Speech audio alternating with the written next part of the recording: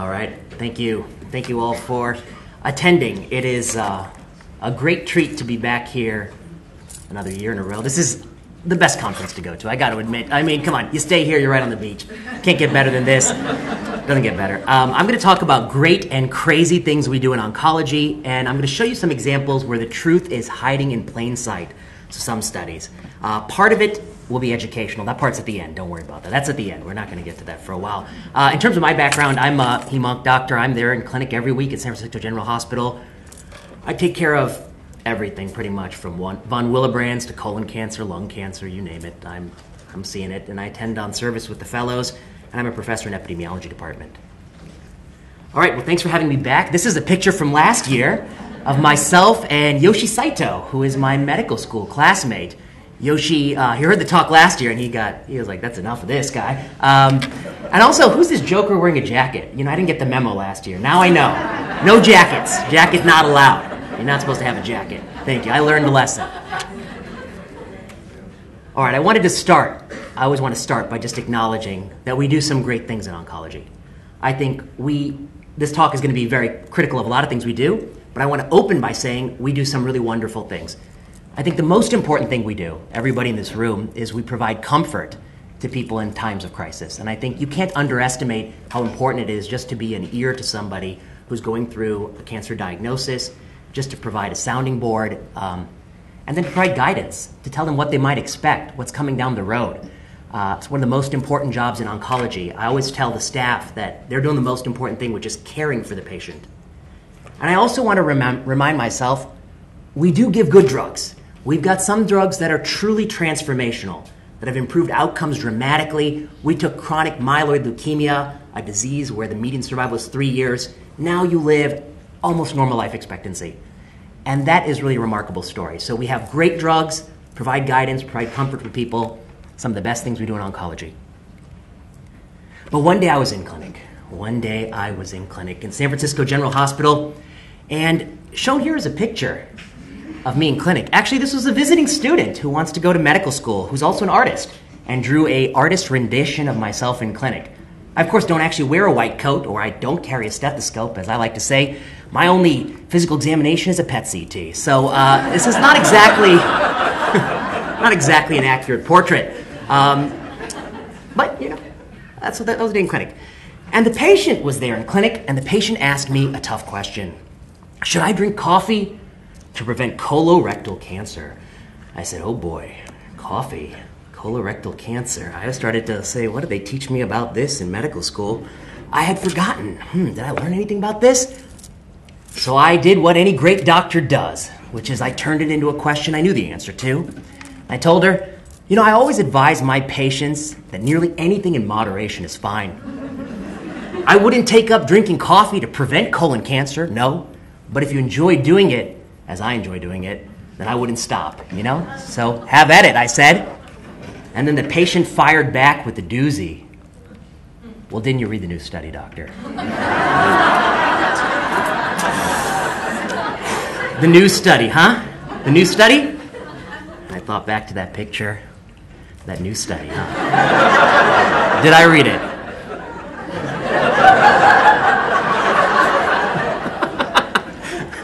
Had I read that new study? Okay. The study was this one. Coffee linked to longer survival in patients with colorectal cancer. Study says, USA Today. This is the talk of the town. People doing this kind of hard-hitting research. Coffee is improving outcomes, colon cancer. It's not just metastatic disease. I'm going to show you that paper, but a year before, the Harvard researchers who did this work, they did it in the adjuvant setting. It links coffee to reduced colon cancer recurrence. If you have colon cancer, get the surgery, you drink coffee, less likely for that cancer to come back. And then if it does come back, you drink more coffee, you're going to live longer. It's amazing. It's amazing. And here was the press release from the Farber. I mean, this is the real deal. This is the best place. Daily coffee consumption is associated with improved survival in patients with metastatic colorectal cancer. All right. And it said the benefit pertains to caffeinated and decaffeinated coffee. I said, get out of here. That's not true.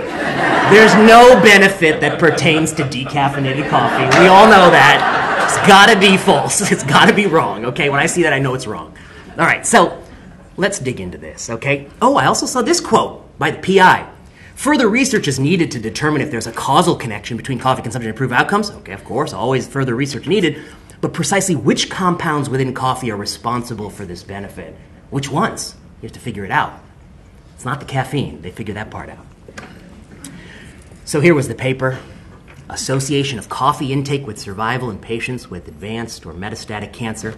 It appeared in JAM Oncology, premier journal. It's one of the best journals we got. And it's a who's who of important figures in GI oncology. I mean, these are the biggest names in the field. I mean, this is an important paper. And what did they do? They took 1,100 people who had previously untreated locally advanced or metastatic colon cancer, who were enrolled in a cooperative group study, 80405, and they had given them surveys for all the time they were in the study. And they knew how many people drank 1 cup, 2 cups, 3 cups, and just like me, 4+ cups of coffee a day. 4 cups just before I came up here, too. All right, here's what they found. Progression-free survival. There you go. If you're a never drinker, less than 1, 2 to 3, 4, right there. And I look at these curves to myself, and I'm an old-fashioned doctor. I say it doesn't look like it's doing that much. But there's a 2-month PFS benefit right there. 2-month PFS, I'm an old-fashioned doctor. I say that doesn't sound so much to me, but log rank P of 0.04, come on, significant. You're in JAM Oncology now. Looking good. You're happy to get that result.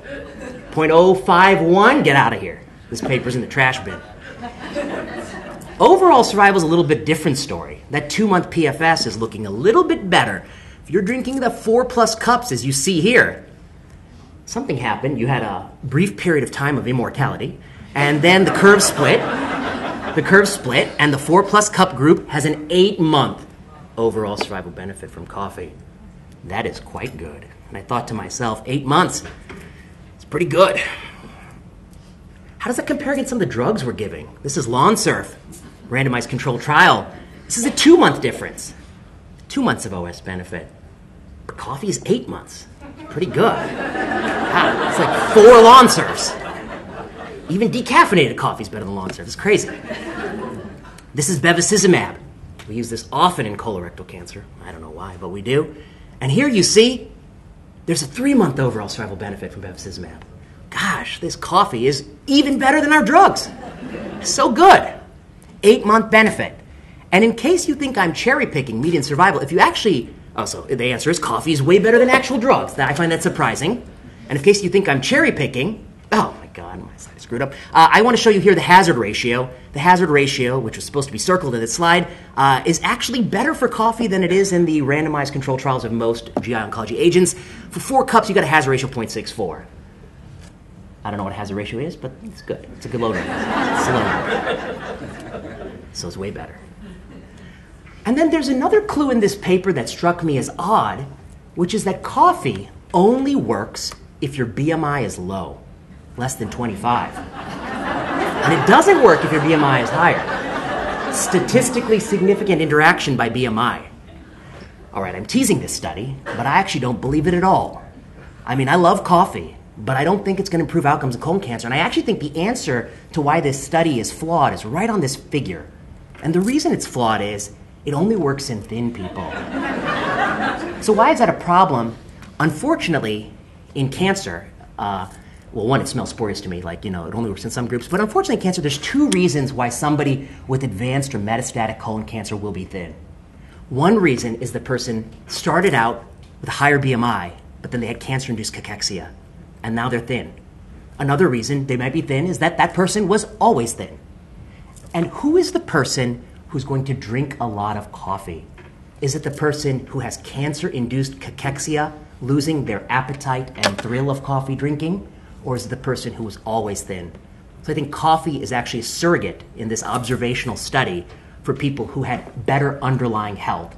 And it's not the coffee that's making you live longer, it's the type of person who, despite having metastatic colon cancer, can continue to drink 4 cups a day, and that's not going to be the cachectic cancer patient. That's the entire results of this study, which I think is not that helpful. Every substance that improves outcomes in colon cancer in the metastatic and adjuvant setting, this is a paper we did in JAMA Network Open, All these drugs are the ones that are FDA approved, NCCN recommended, metastatic disease and adjuvant disease. There's only a few that make it into both buckets. They all have something in common, which is if you give it to somebody with metastatic cancer, the tumors will shrink. But if you give coffee to somebody with metastatic cancer, the tumors don't shrink. So it doesn't have drug activity, and so I don't think it actually does that much. So my overall take on this paper, the effect size is too large. It's not plausible. I mean, it can't be 4 times LonSurf, not that I think highly of LonSurf. The small PFS, 2-month PFS, became an 8-month overall survival. That's an inconsistent effect. Actually makes me think that it's really selecting for healthy people. It's a larger benefit than actual anti-cancer drugs. A few random events drive the overall survival curve. Among thin people, cachectic people may lose the desire to drink coffee. And there's no substance that has 0% activity, which means it don't shrink tumors, that has ever worked in the metastatic and adjuvant setting. So it's not biologically plausible. So I wouldn't have published this paper in JAMA Oncology. I would have put it in the shredder, where I think it deserves to go. So how did I feel when I read this paper and I finally got back to that patient? I didn't feel like this. I felt like this. And I have stock photos of myself in all emotional states.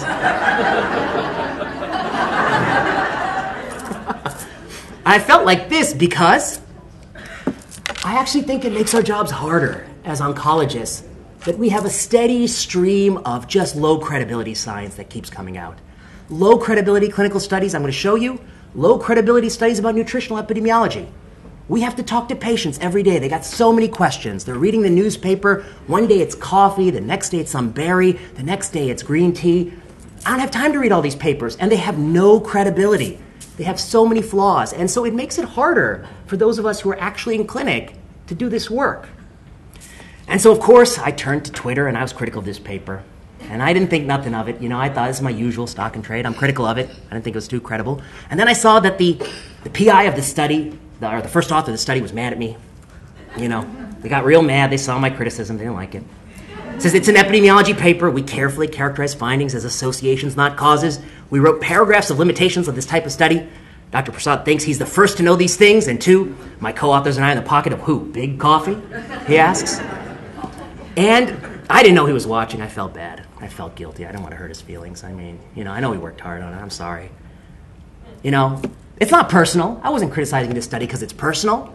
But I do think doing low credibility research makes it harder to be a doctor, to teach the public about science, and to build trust in science.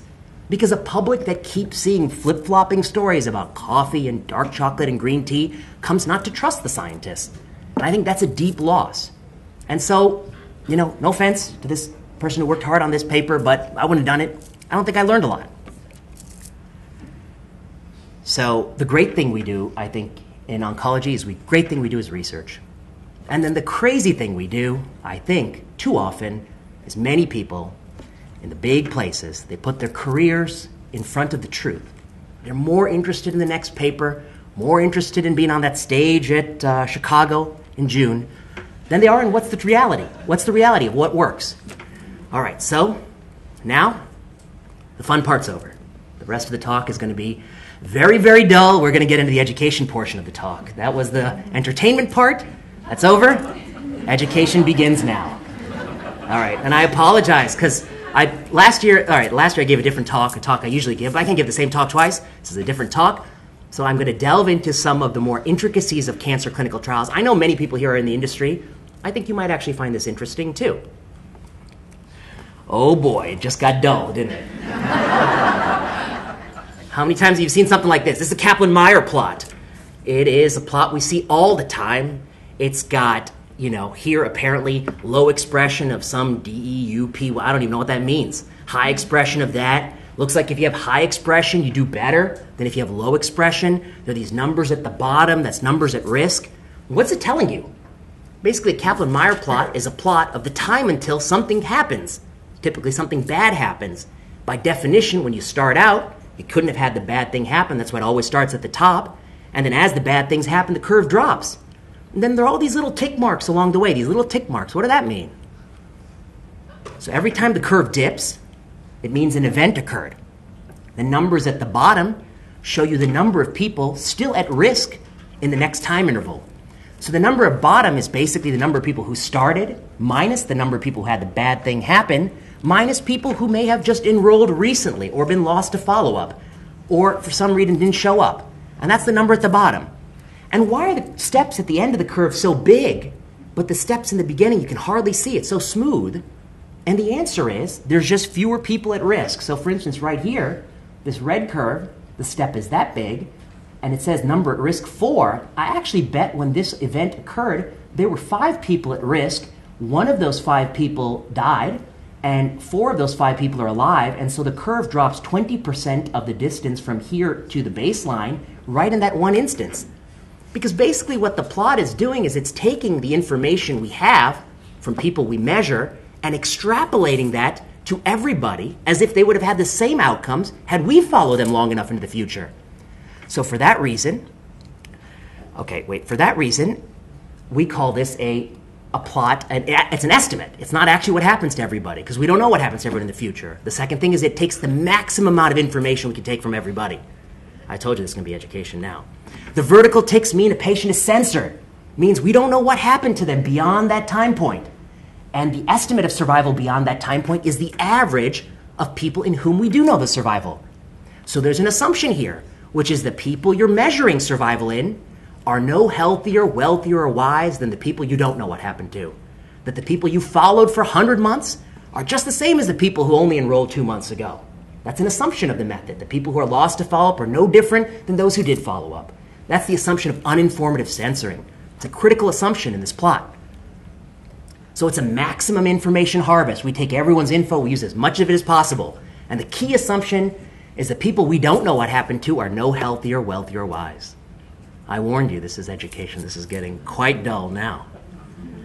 All right, when you see overall survival, like in this prior plot, you see the curve is smooth and then it has the big steps. But when you look at something like progression-free survival, we talk all the time in oncology, progression-free survival, it always looks like this.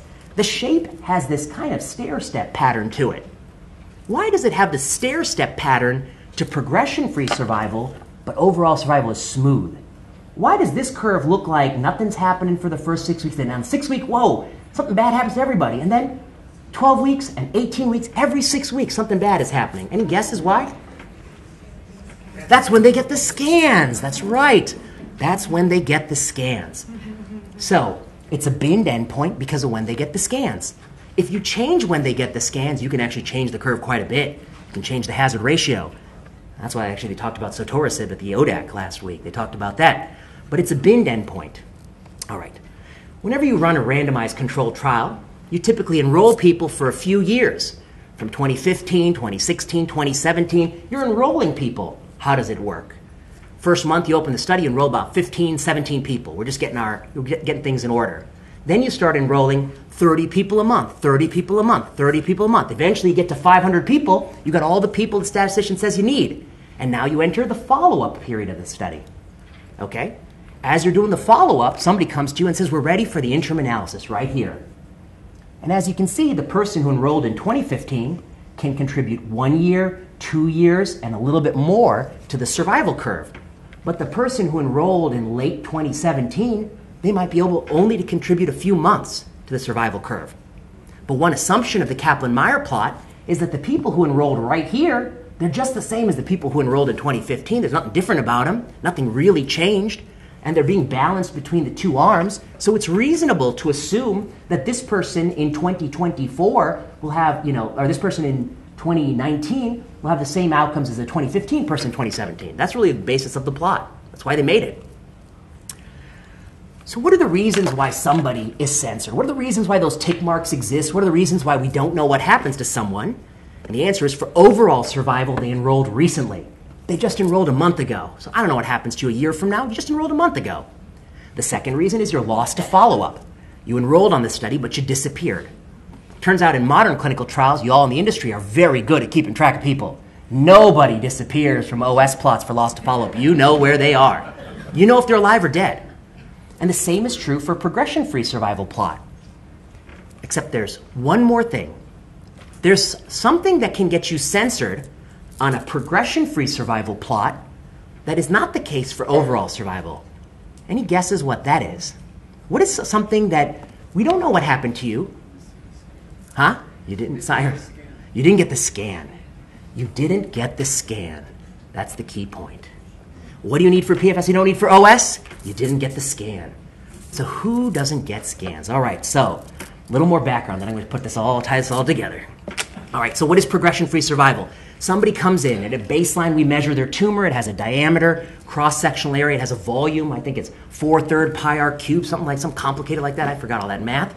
We follow them from this time until one of a few things happen, whichever comes first. First is person could pass away. That's a survival part of the endpoint. Second thing is there could be new lesions on the scan. The lungs didn't have any lesions, now they're innumerable pulmonary nodules. That's a progression event. The tumor could get bigger, but it has to get 120% bigger.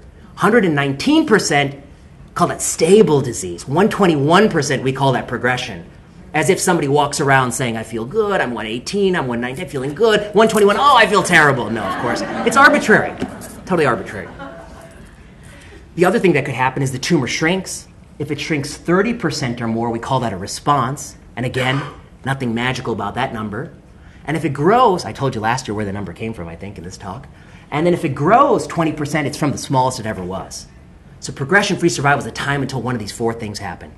Okay, so patient has to get the scan.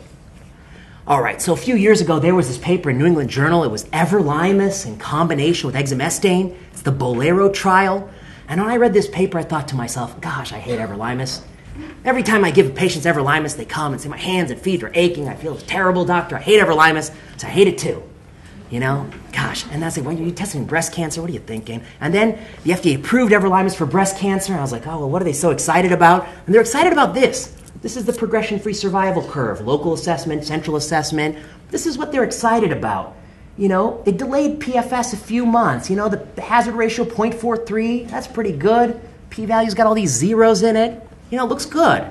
PFS benefit, what's not to like here? Everolimus plus exemestane, placebo exemestane. I looked at this curve and I was like, okay, I don't know. I guess it's 4 months PFS. I guess it's something. Jose Baselga, he told me how great it was back then, you know, the late great Baselga. Overall survival came out a few years ago. And overall survival from this product didn't look so good. Actually, that p-value is not significant. The curves are kind of crossing, overlapping. I mean, there's just no overall, and now we have updated analysis, there's no survival benefit from this drug. So I started thinking to myself, well, why does this happen so often in oncology? Drugs have a PFS benefit, but they don't have the OS benefit. And we always come along in oncology and the drug reps come by and they say, this is the reason, doctor. They say, you take the new drug and you got that big PFS benefit off the start.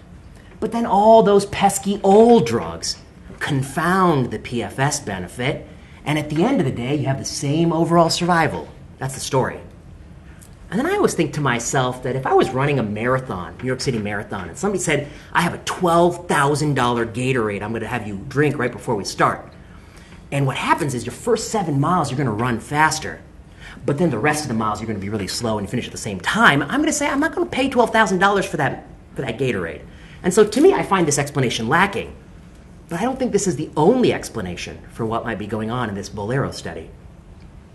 Is that the only reason why there's a PFS benefit but no OS benefit? So I went back to this thing and I noticed something funny. These numbers at risk under the line. Gosh, it was 485, now it's 398. All right, that's how many people are still at risk. I was like, well, should it have been 398 or a different number? So I got a ruler out and I drew the arrow and I said, well, you know what? In the first time interval, looks like about 12% of people in everolimus arm have the event. It goes from 100 to about 88, you know? 12% of people. Then I got a calculator out. I said 485 minus 12%, that's 59 people. And 59 people minus 485, that's 426. But you're telling me it's 398. You're missing a few people. You're missing 28 people. They disappeared in that first time interval. They're censored. That's 7% of the population. They're vanished. Poof. Hiding in plain sight. Where'd they go? Then I said to myself, okay, well, there's a simple explanation. They all enrolled recently. They enrolled in like the last few weeks, and that's why we don't know what happened to them in week 6. They enrolled just 2 weeks ago, you know? So let me check the control arm. That's 177. So they should also have 7% of people lost to follow-up because it's a randomized study. They got a few people randomized there in the last month or so. And then I drew the line and I did the math, the 60 people. I expected to see 179. and it's 177.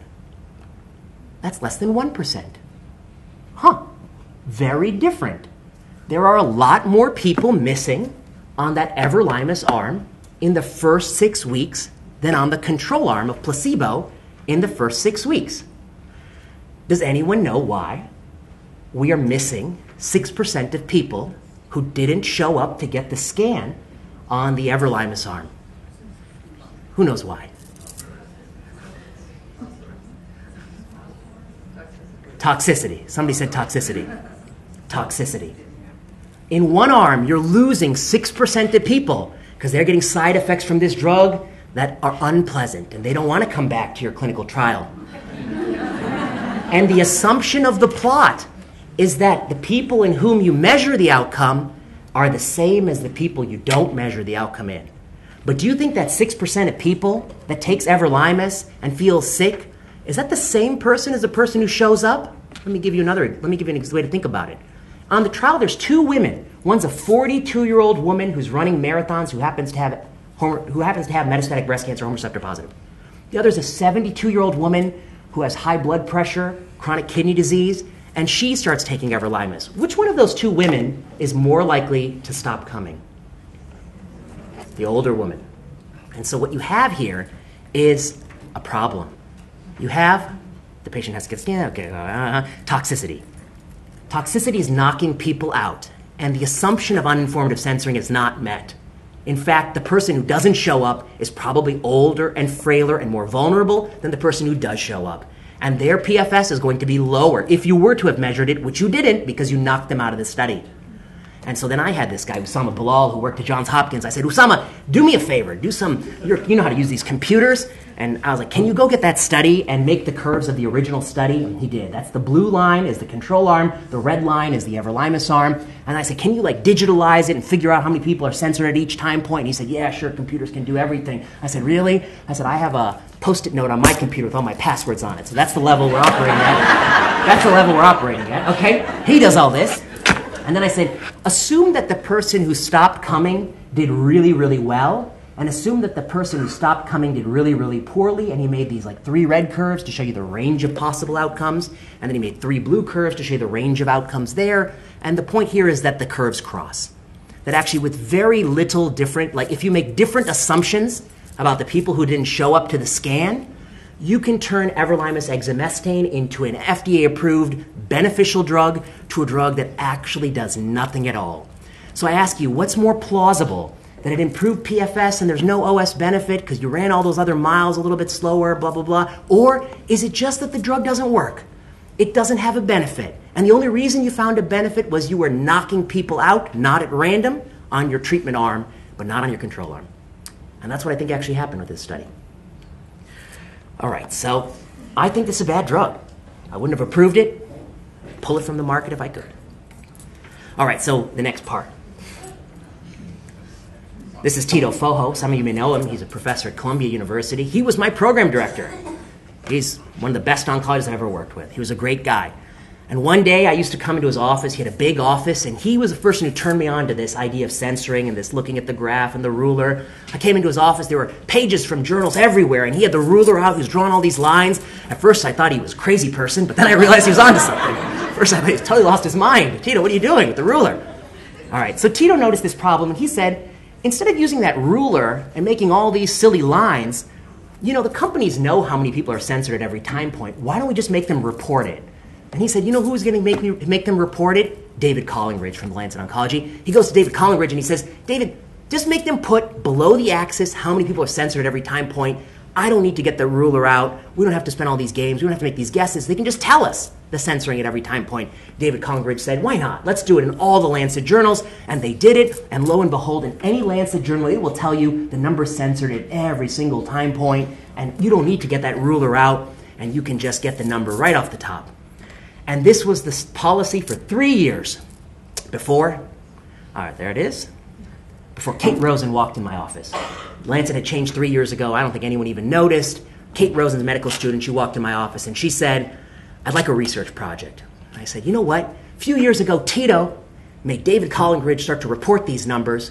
Why don't you go back to every Lancet article and get those numbers and calculate, and we can calculate the censoring thing across all the studies. And she said, okay, why not? And that was her paper. Censored Patients and Kaplan-Meier Plots of Cancer Drugs and Empirical Analysis of Data Sharing. A title so boring, even my own mother wouldn't read this paper. Even she wasn't proud of this. She said, that's boring. You got to do something more exciting for me to read. That's what she said about my book, too. Too boring. All right, so we published the paper. All right, and here's what Kate Rosen did.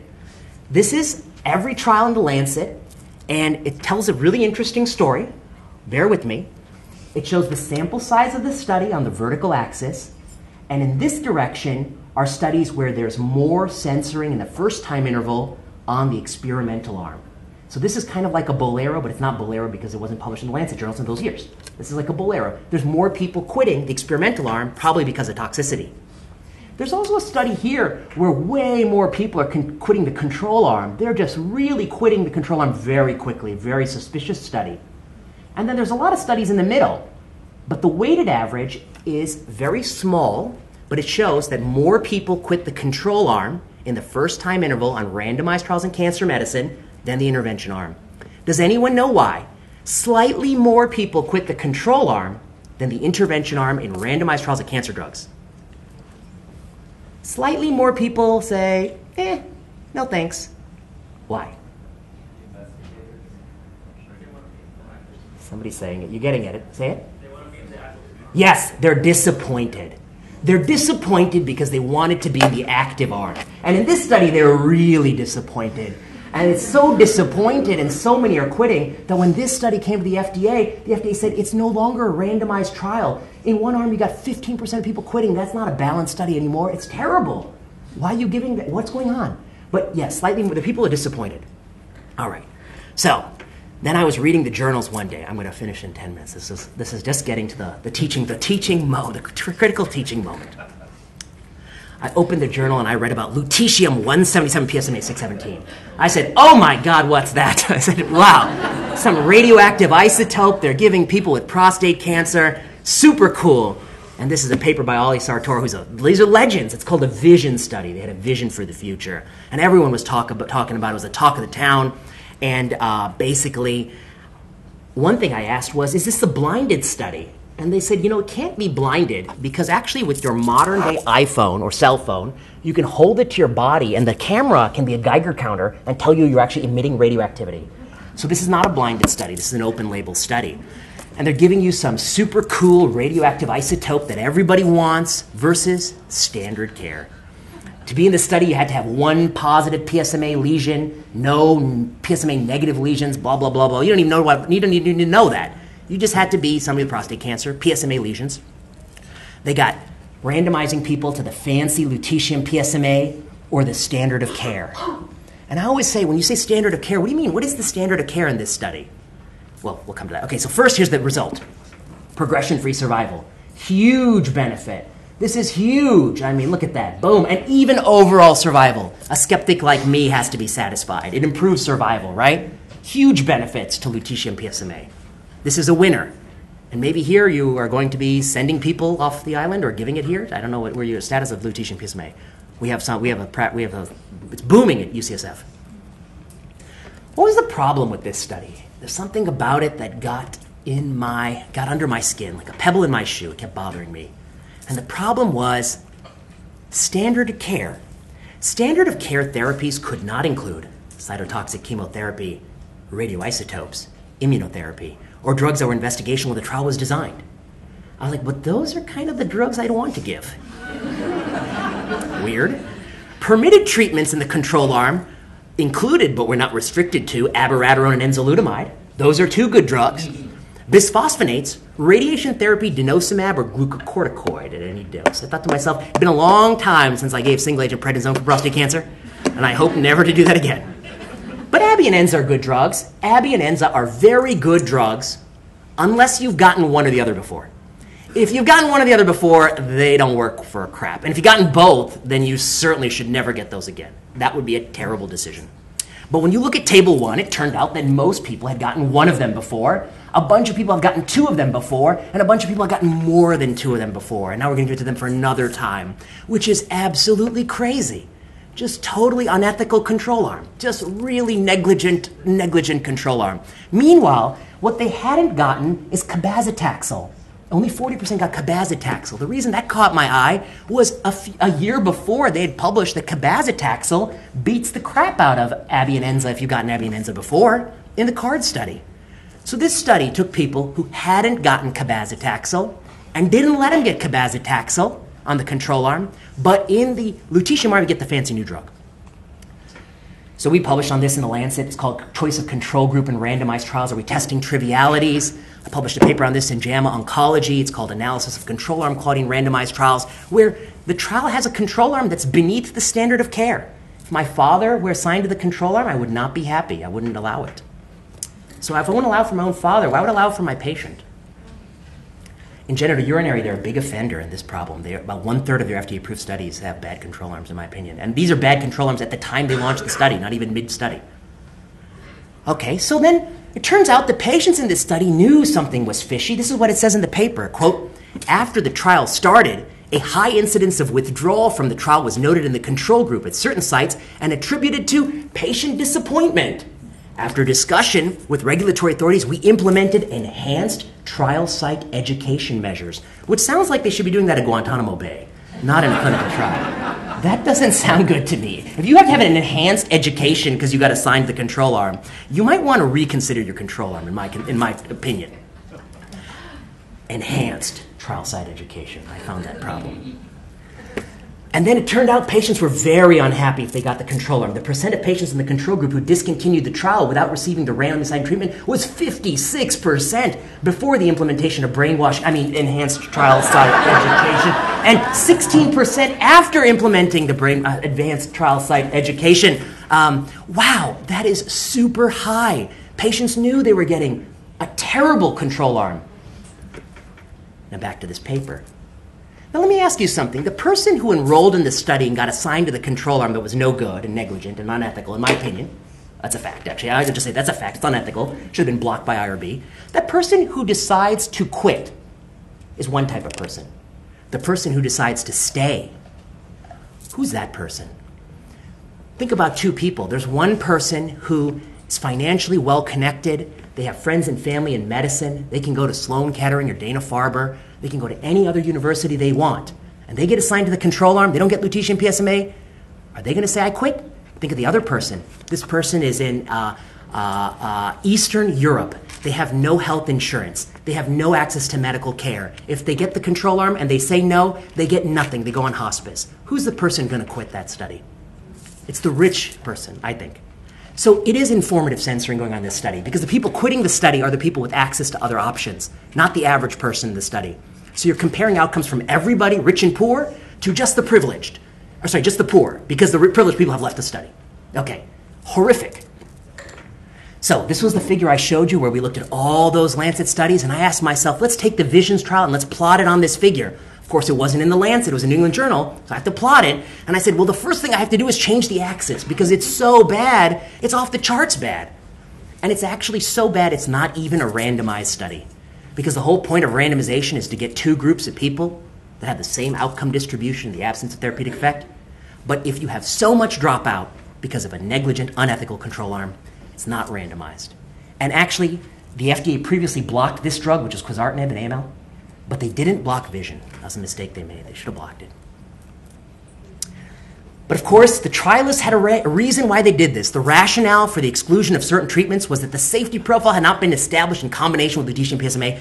I don't think that's a good reason, because you don't have to go in addition to, you can go in lieu of, which they did in the Michael Hoffman study.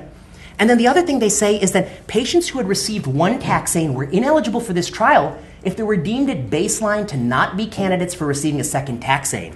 In other words, we only took people who we couldn't give cabazitaxel to. They were too sick. And I would believe that if, at the end of this study, none of the people in this control arm got cabazitaxel, because they were too sick to get it at the beginning. But of course, the answer is that 20% of them got cabazitaxel at the end.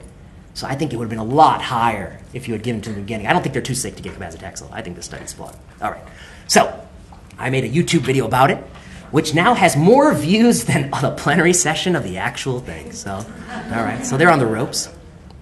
All right, so I'm going to conclude because I'm standing between you and lunch. But what's my point here? We do great and crazy things. Yes, we do great things. And the greatest thing we do in oncology is we care for the patient. I think we forget. It's not the drugs, it's not the radiation, it's not the surgery. We care for the patient. We're the person the patient talks to. We're the person the patient asks you questions about the estranged brother, whether or not they should reach out to them, or their son, or their daughter. That's the most important thing we do. And all the people on the care team, maybe even the nurses, do the most of it.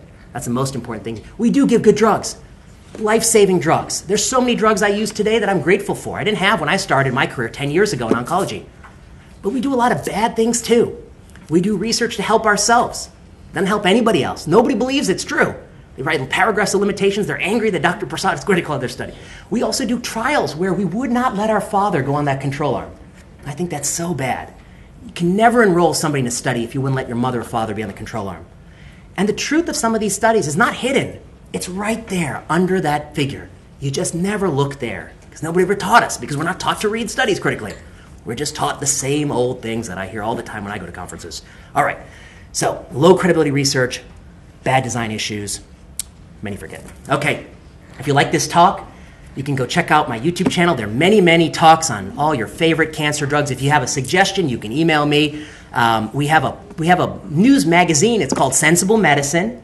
You might like it. We have stories on all sorts of issues. We just had a story about Peter Attia's book on how to live forever. Answer coffee, of course, coffee. I run a Substack called the Drug Development Letter. It's just about drug development. If you're in drug development, you want to subscribe to the Drug Development Letter because it's just about really boring things like dosing and non-inferiority margins and all those kinds of technical things. And I host my own Substack on some other things, whatever thoughts I have in the moment. Plenary Session, the podcast in oncology, the first podcast, I think, in oncology, and still the most popular. All right. And the book Malignant, I think, if anyone's interested in really getting into these things. All right, thank you all for having me. It's always a pleasure to be here. Thank you.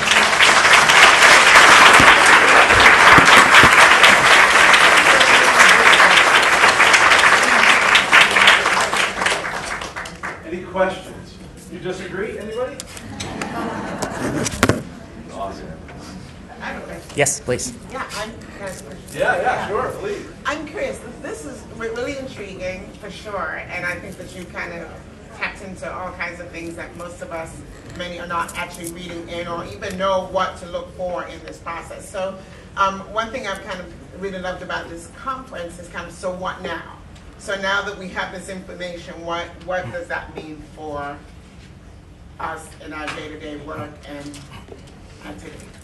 It's a great question. What now? Okay, I'd say there's 3 chapters at the end of this book, and they're called, 1, what can patients do, what can doctors do, and then what can the system do? So what can patients do? I think the answer is, there's certain questions that I give that you can ask the doctor when you're enrolling in a clinical trial. And I think one question is, like, if I weren't in this study, what's the best available standard of care? They'll say cabazitaxel, and then you'll say, why isn't that an option if I'm in this study? So I mean, so those kinds of questions that'll help the patient. The chapter on what can the doctors do has a lot of things about, like, I think, when I started in oncology, well, let me put it this way. If you are a practicing hem-onc doctor, I think you have to always try to be learning the reality of what's going on. And if you're just hearing the reality from the conferences, you don't know the reality. The conferences are carefully curated. The number one sponsor of many of these conferences is the person who's selling the entity. I mean, I think it's very hard to get independent critical thinking on this. So I think we have even more duty on us to try to seek that out.